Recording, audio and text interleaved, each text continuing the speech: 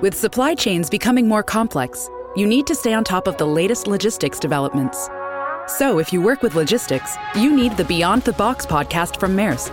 It's the easy way to keep up to date with everything from digital disruption in logistics to the need for supply chain resilience in today's market.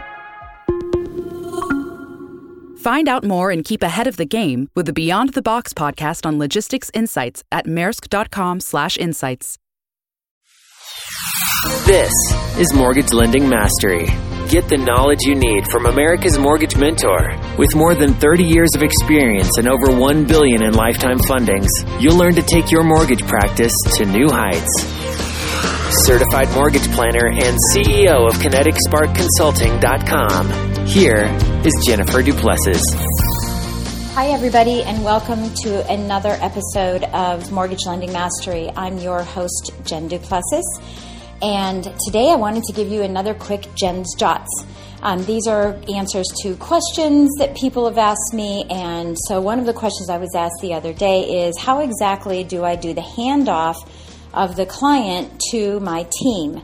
So whether you have just an assistant or a team, this is how I do it. It doesn't mean you have to do it this way, but it's just how it works for me. So I manage all of my emails and my voicemails. So when I receive a referral from a referral partner, a realtor or a financial planner, I work with the client exclusively. And my goal is to play the role of the certified mortgage planner. And there's no one else who can do that better than me on my team, since not everyone on my team is a certified mortgage planner.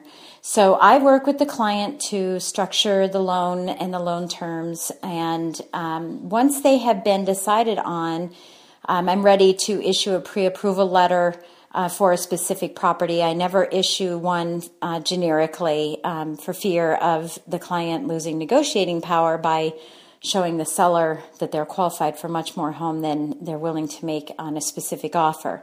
So either I will provide the pre-approval letter for a specific home, or someone on my team will do that because it's just a canned template as we all use. But once the client has gone under contract, I will reach out to the client real quickly and just make sure that the terms are still in play and talk to them about the financing and what's going to happen next. And from that point on, I refer the loan over to my production partner or loan officer assistant. And he takes it from there. He prepares all of the disclosures. He sends the disclosures to the client or meets the client. In the odd case that I'm meeting the client to sign disclosures, he'll provide them to me.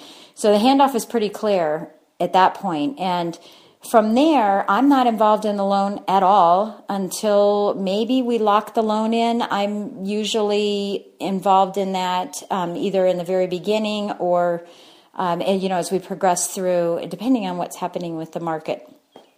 So I'm usually involved in the locking of the loan.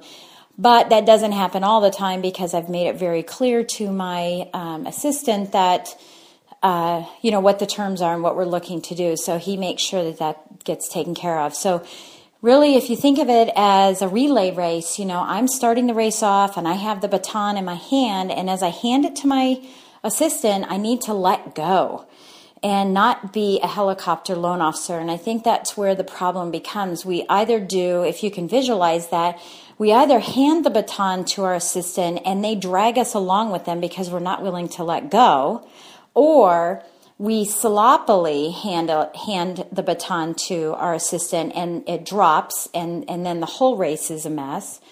Or we hand it to our assistant, but then we run next to them as the helicopter loan officer, making sure everything goes smoothly. And the last one is that we hand it to them and then we walk out of the stadium instead of watching what happens in the next part of the race. So you certainly can hand off the baton and watch it go around the rest of the race as it progresses from your assistant to your processor to underwriting. And if anything happens that it gets dropped or, things are moving too slowly, you can certainly jump in because you're managing that. But our job is to start the race, hand it off cleanly, go back to the beginning, and start the process again.